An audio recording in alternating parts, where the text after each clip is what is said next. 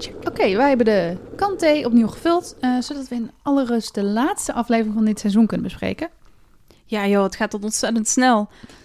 Dit jaar begonnen we wat later, vanwege corona natuurlijk. Ja, dat verhaal kent iedereen. Ja, daar kun je niet omheen in 2020. Dus het voordeel was wel dat we aansloten bij de maand van de geschiedenis. Dus dat was ook gewoon oktober.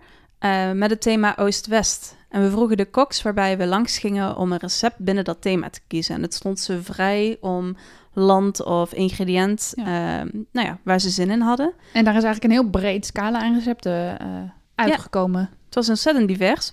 We kookten een lamspastei uit 1593 bij Marleen en een kip curry bij Danny. Beide met specerijen uit de Oost. Maar allebei uit verschillende tijdsperiodes, toch? Inderdaad, die van Marleen was 16e eeuw, die van Danny was 18e eeuw. Dus beide kwamen via een andere route naar Europa eigenlijk. Daar heb je helemaal gelijk in. De eerste was over land, de tweede was over zee. Ik heb wat geleerd. Als het goed is, alle luisteraars. Afgezien daarvan gingen we ook een uitstapje maken naar de West. Dat deden we met Norbert en Gerard, met de chocolade uit Zuid-Amerika. En voor dit laatste recept ontvingen we niemand minder dan Johanna Maria van Winter, Marietje, bij ons in Groningen. En wie is Johanna Maria van Winter? Want vanaf het moment dat we een interview met haar hadden geregeld, praat jij eigenlijk al over haar van, oh, dat is een grootheid. En ik voel me erg schuldig, want ik kende haar niet. Dat is geen probleem, want de meeste mensen die geen culinair historici zijn en geen onderzoek doen naar adelsgeschiedenis, die zullen niet zo snel van haar gehoord hebben.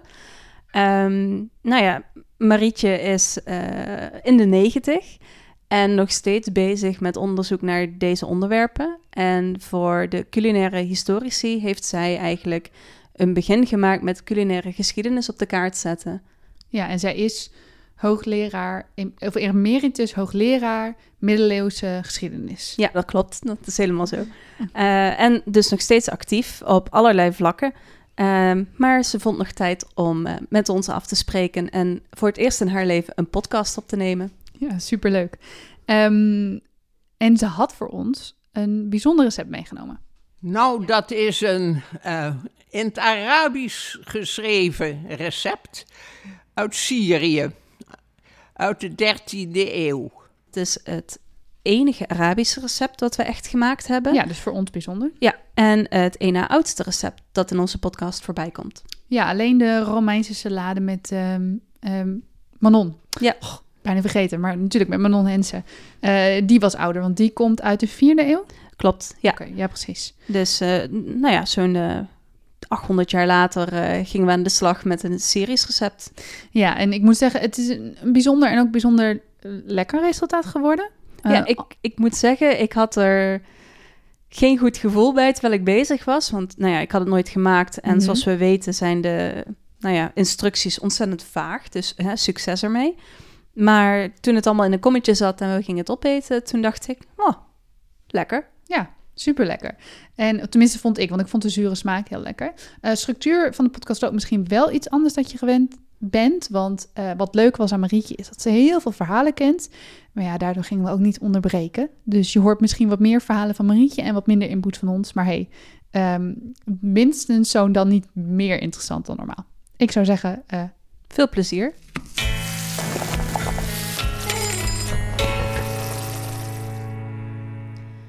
Voordat we beginnen met koken, vertelt Marietje ons hoe ze ooit met historisch koken is begonnen.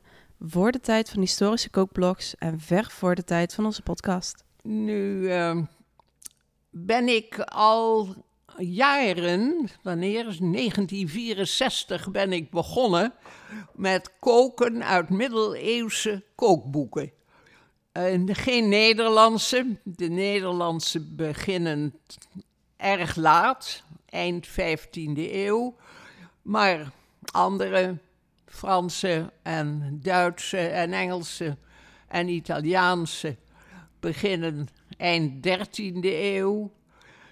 En het Romeinse kookboek van Apicius, dat is uit de 1e eeuw van onze jaartelling, in de 4e eeuw opgeschreven, want eerst alleen mondeling.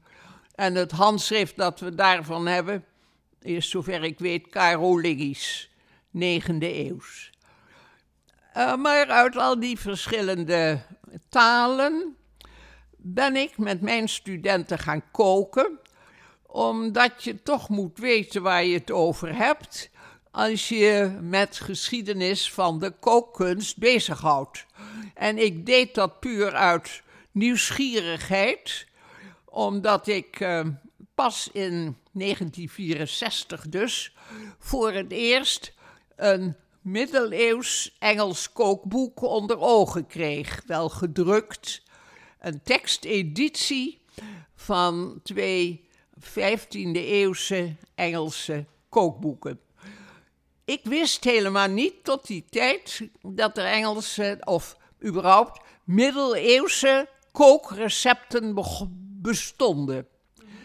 En uit pure nieuwsgierigheid heb ik mij dat boek toen aangeschaft. Ik was assistente bij de middeleeuwse geschiedenis in Utrecht en had ook de taak om voor de bibliotheek te zorgen. En daardoor kreeg ik aankondigingen van nieuwe boeken. En daar hoorde dit bij. Dus ik schafte mij dat aan voor de bibliotheek en voor mijzelf.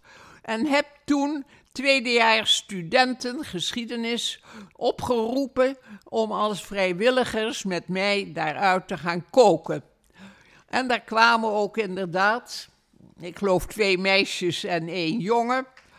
En ik heb steeds ook jongens bij mijn club gehad, meisjes en jongens. Ik kon 3 mensen hebben tegelijk. En dan zijn wij bij mij thuis op eigenlijk heel primitief een 3-pits gasstel aan het koken gegaan om te experimenteren hoe die recepten zouden smaken. Toen, een jaar later, dacht ik, verscheen er een Duitse dissertatie over een 14e-eeuws Duits kookboek. Ook aangeschaft, ook uitgekookt.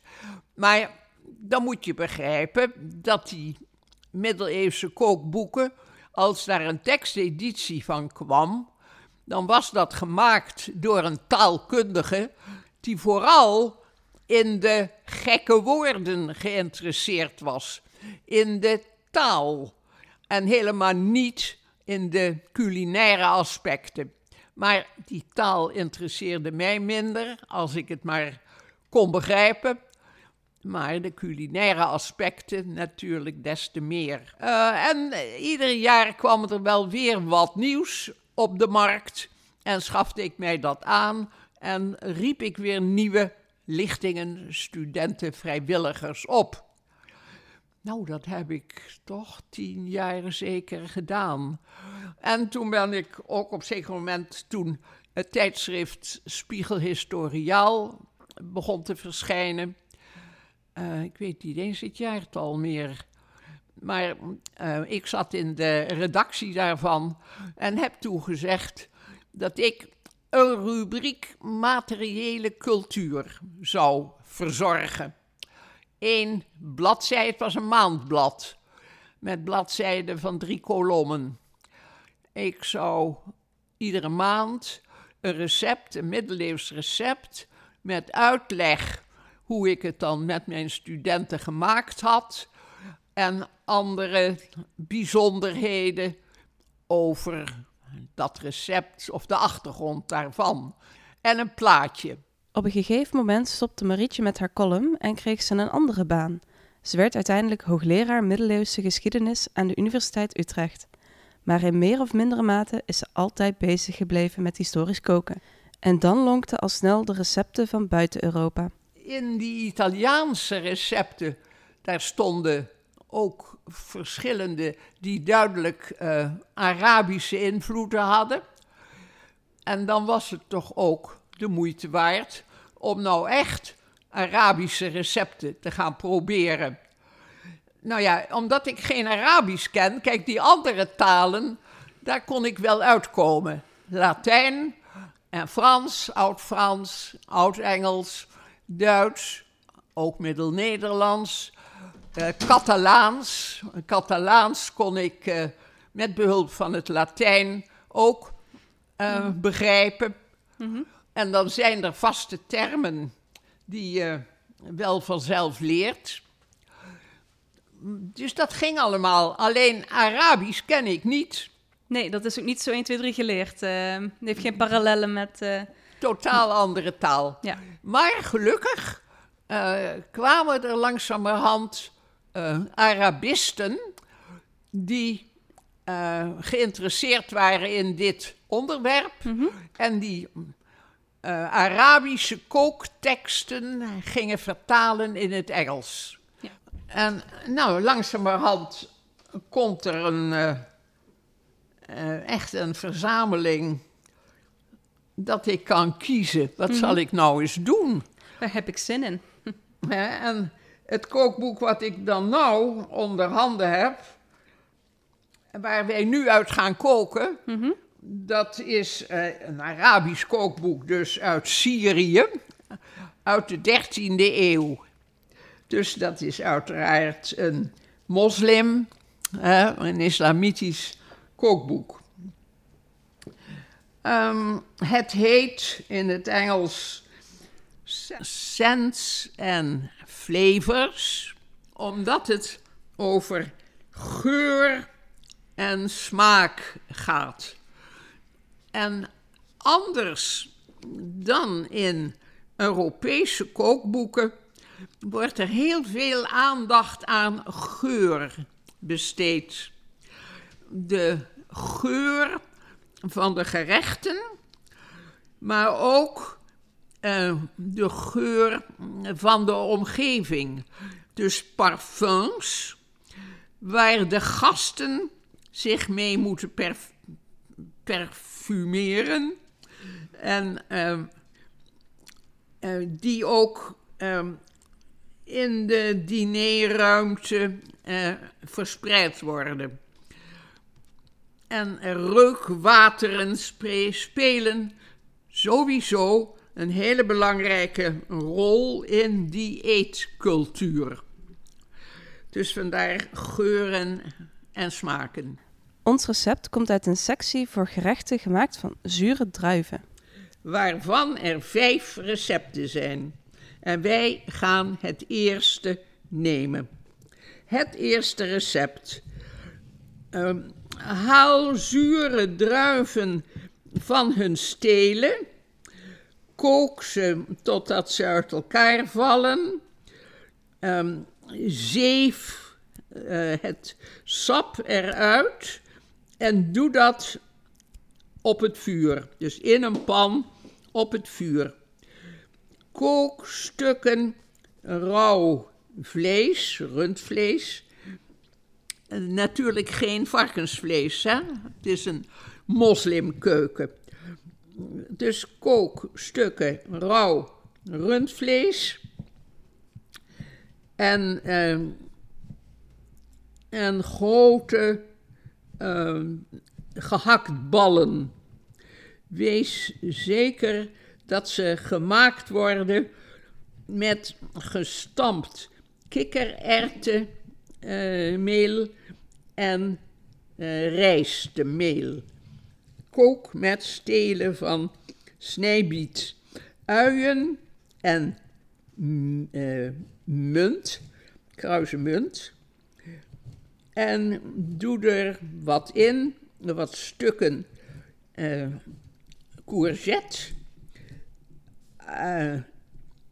eggplant, dat is aubergine, in 4 in de lengte doorgesneden. En zure appelen door de helft, met eruit het zaad en het klokhuis verwijderd. Doe er verse tijm bij, of gedroogd als verse niet te krijgen is. Voeg postelijn toe. Tenminste, dat kan ook goed zijn. Verdik dit met brood of nog beter met gestampte rijst. Opdat het dan wit tevoorschijn komt, wit blijft. Voeg dat verdikkende meel toe wanneer het vlees gaar is. En doe er knoflook in, gestampt met korianderblad en hete, dus specerijen. Hete, ja, dus scherpe specerijen. Dat is het eerste recept. Als je mee wilt koken, heb je dus nodig gehakt, een beetje verjus, kikkererwtenmeel, aubergine, courgette, ui, zure appels, koriander, knoflook, tijm, andere specerijen naar smaak. En wij gebruikten geen zure druiven zoals het recept zegt, maar ongezoet druivensap.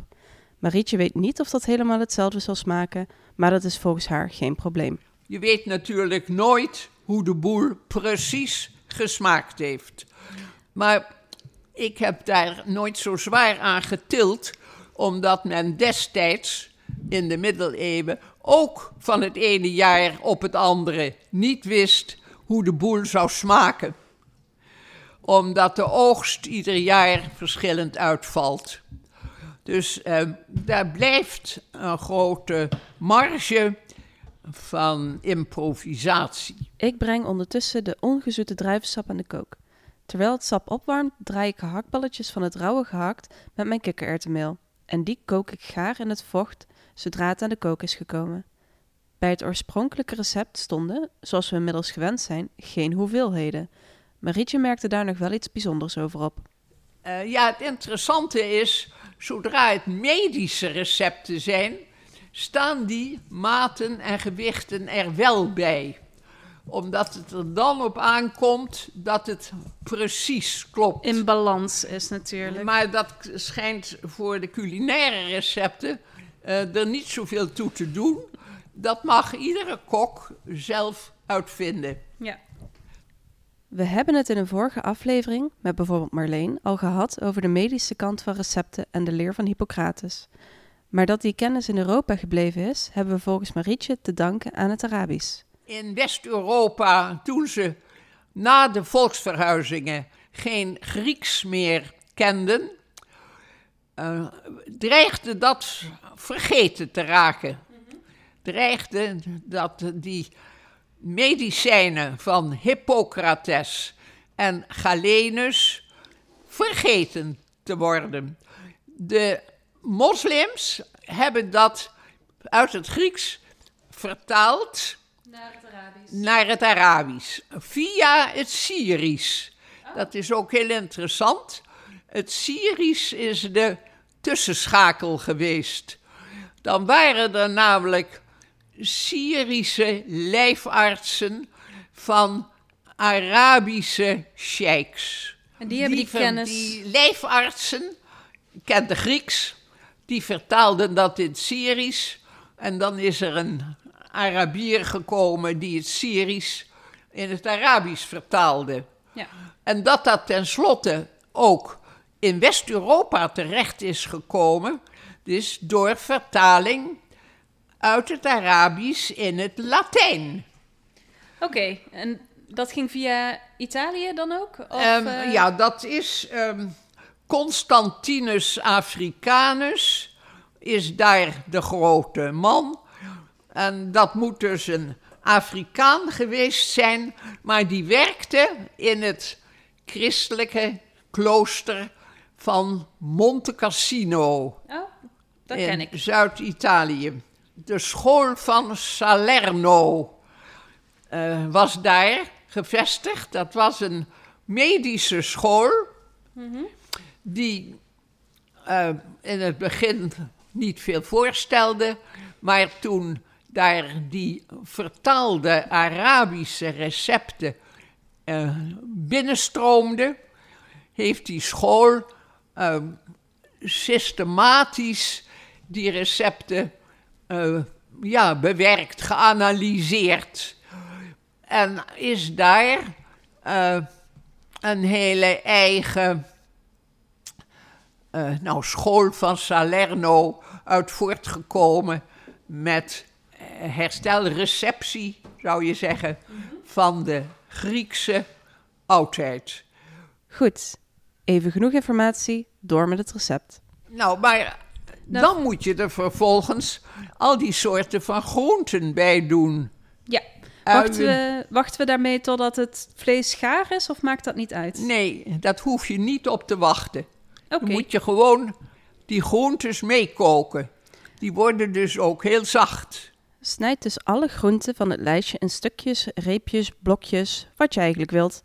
En doe het in de pan. Bij die groenten staat ook dat de bladgroente postelijn kan worden toegevoegd. Een groente die we tegenwoordig niet snel meer tegenkomen. Het is nogal zuurig. En ik vind het gekookt niet lekker, want het wordt zuur bij het koken. Maar rauw, als je dat dan stampt, ik combineer dat met griesmeel. Als je een griesmeelpap maakt van melk en griesmeel en een ei of een paar eieren. En je doet daar gestampte, fijn gesneden postelijn doorheen. Ja. Rauw. Je laat die hele zaak even opkoken. Dan gaat er dus even kook over de postelijn. Mm-hmm. Maar vooral niet te lang. En dan vind ik het wel lekker. Oké. Nou zo, weer even een extra recept erbij. Maar de postelijn komt wel in meer middeleeuwse recepten voor. Ja. En heeft blijkbaar ook medicinale werking. Namelijk tegen de jicht. Of dat waar is, weet ik niet. Maar zo gold het wel. En er is een prachtig verhaal, moet ik zeggen, van een Byzantijnse keizer die in Italië op bezoek was tijdens de kerkvergaderingen uit de 15e eeuw. En dan is er een verhaal, ik dacht in Ferrara, dat zo'n keizer daar zich op zich moment terugtrok in een particulier huis, dat hij vroeg of hij daar een kamer voor zich alleen mocht hebben. En de gastheer loerde door het sleutelgat om te zien wat hij deed. En toen bleek hij een salade van postelijn te bereiden, die hij dan zelf rauw opat. En waarom deed hij dat? Als geneesmiddel tegen de jicht. Ik ken het verhaal van, laten we zeggen, de meer latere periode, de 19e eeuw, dat heel veel ambassadeurs ook last hadden van jicht en dat het de diplomatenziekte werd genoemd. Ja. Maar ik heb nog niet gehoord dat die postelijn aten. Nee. Nou, een diplomatenziekte geloof ik graag. Het was natuurlijk ook doordat zij geregeld wijn moesten drinken. Altijd maar op partijen toosten en een heel ongezond leven. Ja. En daardoor kregen zij jicht. Dat is wel een beetje een anticlimax. We konden geen postelijn meer krijgen in deze tijd van het jaar. Helaas. Maar wat je allemaal wel hebt, aubergine en courgette en uien en verse munt. Ja. Die heb je er toch ook in? Die gaan er zo allemaal in. Ik ben ook druk aan het snijden. Want die moet je dan ook snijden. Ja. Eerst gaat nu dus de groente en dan het fruit erin. Ui, aubergine, courgette en de appels. Dat er zoveel groenten en verse kruiden worden gebruikt, is volgens Marietje specifiek voor de Arabische keuken. Kijk, uien zijn ook in de westelijke keuken heel normaal. Die worden veel gebruikt. Aubergine kom ik eigenlijk alleen in de Spaanse keuken tegen, de Catalaanse keuken. Dat is natuurlijk onder Arabische invloed. Ja. En courgette, ja, kom ik wel een enkele keer, ik dacht in een Engels kookboek tegen. Maar dat is toch ook ongewoon. Ja. En dan, tijm, jawel. Maar waar gebruikten zij tijm voor? In feite alleen medicinaal. Ze doen heel weinig tijm in het eten. Maar waar het nou precies goed voor is, weet ik niet. Zoals dus die postelijn voor de jicht. Ja. Maar het schijnt gezond te zijn. Het smaakt ook gewoon Maar lekker. je komt het in de keuken eigenlijk niet tegen. Dat is apart. En munt, dat kom je wel tegen, maar ook niet overvloedig. Nee. Dus dan is dit wel een uitzonderlijk recept eigenlijk dat we nu maken. Nou, op zichzelf is het in de Arabische keuken niet uitzonderlijk. Nee. Maar als je het vergelijkt met de wereldkeuken, zal ik maar zeggen, dan is het heel anders dan de Europese keuken. De Europese keuken, ja, dat is vlees en vis. En vlees, rund en varken en schaap. En verder ook gevogelte, eenden en kippen. En wilde vogels. En heel veel vis. Allerlei vissen. Maar heel weinig groenten. Heel weinig plantaardige ingrediënten. Ja. Terwijl er zijn hier ook kiprecepten bijvoorbeeld. Maar de nadruk op de groenten, dat is in de Arabische keuken, laten we zeggen, kenmerkend ter onderscheiding van de Europese. Ik proef even tussendoor, hè, want je moet wel weten wat je aan het koken bent. Wat heb je nou nog? Ik moet zo alleen nog de hete specerijen toevoegen. Ja. En de korianderblad met de knoflook pletten. Nou staat er, ja, er moet knoflook in. Ja. Inderdaad. Dus daar pak ik zo even mijn vijzel voor. Nou ben ik eigenlijk nog even een heel andere vraag, een beetje los van dit kookboek. Maar je hebt al zo lang geleden begonnen met historische recepten koken met studenten die vrijwillig waren, maar het waarschijnlijk super leuk en interessant vonden. En dat is nooit verder opgepakt. Het is nog steeds eigenlijk een beetje een hobby, heb ik het idee. Hoewel nu langzaam het echt als een echte wetenschap wordt gezien. De kat gaat springen. Emmy. Kom. Doe even opnieuw. Is het zo dat laten we zeggen, de aandacht voor historisch koken, is daar meer aandacht voor gekomen vanuit de wetenschap ook? Of is het nog steeds een hobby eigenlijk? Nou, dat is natuurlijk een onderwerp op zichzelf. Ja. Ik begon in 1964. En dit werd gezien als een curieuze hobby. Een beetje geschift. En eigenlijk jammer dat ik mijn tijd hieraan verknoeide, want ik kon zoveel nuttiger werk doen. Ja. Ik was ook gepromoveerd op een totaal ander onderwerp. Dus jammer dat ik mijn tijd hiermee verknoeide. Ja. Nou, ik heb dat nooit zo gezien. Ik heb dat ook nooit als een hobby beschouwd, maar altijd als een onderdeel van het vak. Iets wat werkelijk verdiende wetenschappelijk bestudeerd te worden. Nou, dat was dus niet de mening van mijn tijdgenoten en mijn collega's. Terwijl je toch zoveel kunt leren uit recepten. Bijvoorbeeld hoe de Arabische keuken qua groente zijn tijd, zo te zeggen, ver vooruit was. Want bijvoorbeeld als groente de bloemkool. In dit kookboek komt bloemkool voor. Dat is in Europese kookboeken pas eind 16e eeuw. Mijn eerste bloemkool is uit 1591. Dat is toch en mooi. Hier is er in de 13e eeuw al bloemkool. Ja.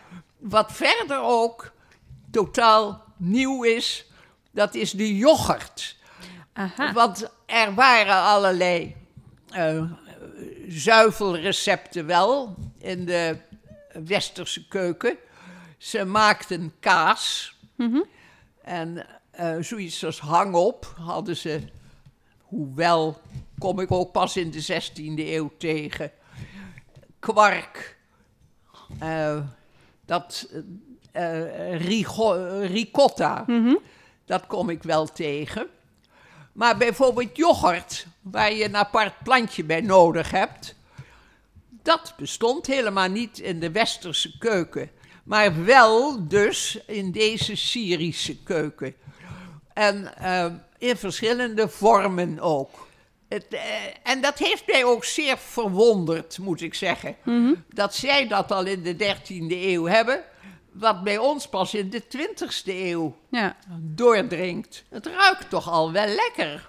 Ja, en ik moet zeggen, ik heb natuurlijk tussendoor even geproefd of het eigenlijk wel smaakt. Ja. Dat zure spreekt mij eigenlijk best wel aan. Ja. Wij koken, ik gebruik wel eens azijn om ergens mee te koken, maar mijn dagelijkse maaltijd bevat weinig zuur. Dus dit is wel even heel verfrissend. Maar de middeleeuwse keuken had ook in West-Europa wel wat zuurtjes. Ja, de West, dat is ook weer verschillend. Maar eigenlijk elk middeleeuws Europees recept gebruikt verjus. En dat is groen sap. Is dat letterlijk? Ja. Dat is sap van zure druiven of zure appelen. En dat heeft de functie van azijn, een zachte vorm van azijn. Ja. En bijna in elk gerecht wordt dat verjus gebruikt als tegenwicht tegen vet. Het blust het vet enigszins af. Ja. Maar dat ze echt in zuur druivensap koken, zoals dit, dat kom ik niet tegen. Nee. In westerse recepten. Wel dus altijd scheutjes verjus. En de Arabische keuken, zo'n recept met zuur druivensap als kooknat, dat is toch wel bijzonder. Ik bedoel, zoiets heb ik nog niet gemaakt in de Europese keuken. Ondertussen ben ik met de kruiden bezig. De knoflook en de koriander moeten goed gevijzeld worden en daarna gaat het mee in de pan. Ook bij dit onderdeel geldt, net als bij elk recept, blijf tussendoor proeven. En met mijn studenten was het theelepelstadium altijd beslissend. Iedereen kreeg een theelepel in handen en dan gingen we proeven. Allemaal een klein hapje uit de pan van, is dit nu rond? Dus alle groenten zitten in de pan met het vlees. En ik ga nu de hete specerijen toevoegen. De hete specerijen heet het. En aangezien dat niet gespecificeerd is, mogen we helemaal losgaan met... Je mag helemaal je fantasie gebruiken. Nou, dan gooi ik er gewone zwarte peper in. En paradijskorrel uit West-Afrika. Dus dat is een beetje verderop. Maar dat de lange peper, heb jij die ook? Die heb ik ook, ja. Het wordt heel dat is peperig. Mooi. Dat is ook allemaal heel moeilijk meer te kopen. Daarnaast voegden we nog onder andere kaneel en gember toe. Maar je kunt echt naar smaak toevoegen wat je wilt in dit geval. Toevoegen aan de pan of over het gerecht strooien als het klaar is. Maar als je nu je afvraagt of de culinaire verfijning van oost naar west of west naar oost is gegaan, dan kan je, dunkt mij, rustig zeggen van oost naar west. Ja. De vernieuwingen en verfijningen komen uit het oosten. En die verfijning kunnen we bijna proeven. Alles zit erin. En ik hoef het dus alleen nog maar te binden. En we hadden gekozen... Dan moest je, geloof ik, nog weer met kikkererwten, sap, meel binden. Kikkererwten of rijstemeel. Dat het rijstemeel ook goed, dat het een stoofpot wordt. Een ragout-achtige substantie. Nou, dat gaan we proberen. Wordt het dat ook? Ga ik nu toevoegen. Zullen we gewoon voor de kikkererwtenmeel gaan, om dan dat we dat ook in de gehaktballetjes hadden zitten? Of zal ik voor rijstemeel gaan? Ik ga rijstemeel doen. Doe een paar schepjes kikkererwtenmeel door het mengsel en roer het er goed door. Zorg ervoor dat het niet klontert. En kijk of het zo de gewenste dikte krijgt. En anders doe er gewoon nog een schepje bij. Mocht het echt niet dikker worden, dan eet je het gewoon als soep. Het is een bruine smurrie. Met stukjes groenten die een beetje tot moes zijn gekookt, omdat we het nog moesten indikken en dat duurde wat langer. Maar ik vind het eigenlijk best lekker. Het is fris zuur en dat bevalt me goed. Fris zuur, ja. Fris zuur. Ik mis ook, want ik vroeg aan het eind van, moet er nog zout bij? Dat mis ik eigenlijk helemaal niet, wat ik niet had gedacht. Koriander smaakt er goed bij. Ik hou wel van een paar extra blaadjes. En de gehaktballetjes zijn niet uit elkaar gevallen. En ook al hebben we er alleen kikkererwtenmeel doorheen, dan nog maakt dat niet uit. Want alle smaak is gewoon erin getrokken. Ja, ik vind het lekker.